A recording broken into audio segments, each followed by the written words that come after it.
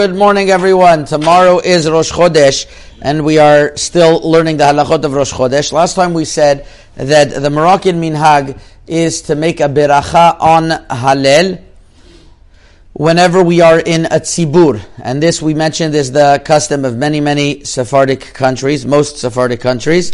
And although that when one goes to Eretz Yisrael, he'll notice that Edut Hamizrach do not do a beracha on Hallel. That's based on the Shita of the Rambam, not to make a beracha on Hallel on Rosh Chodesh. Obviously, on the days where we make a full Hallel, everybody agrees.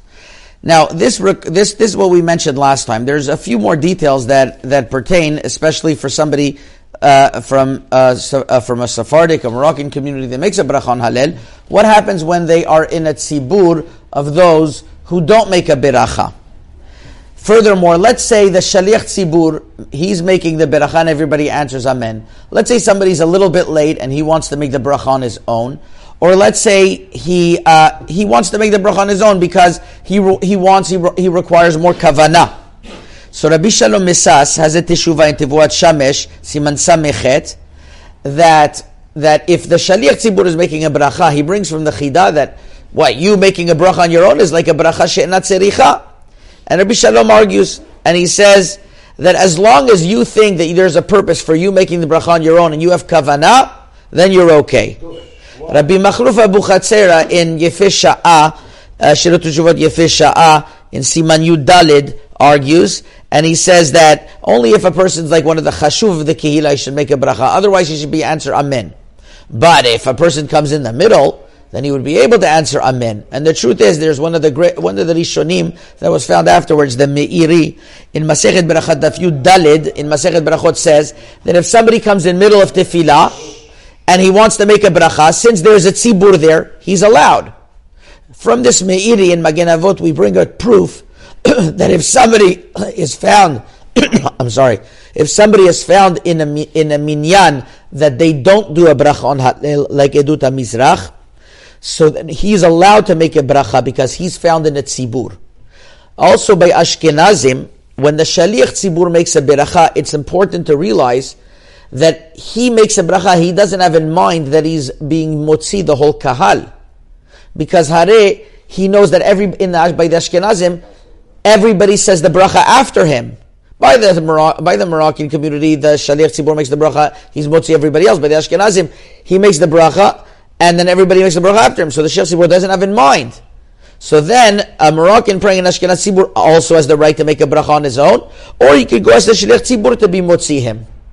And indeed, I asked this question to Rabbi Yashiv. This is what he told me, that by a Moroccan praying in such a minyan, he should ask the shaliach tzibur. It's not automatic kavanah that shaliach tzibur has in mind for everyone when he doesn't have that, when it's not that type of way, when it's that everybody's making the bracha afterwards.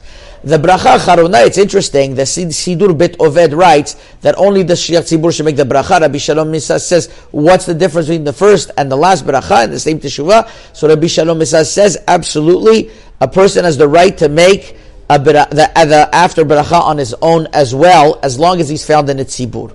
Now what happens when somebody goes to Eretz Yisrael? Does he change his minhag or not?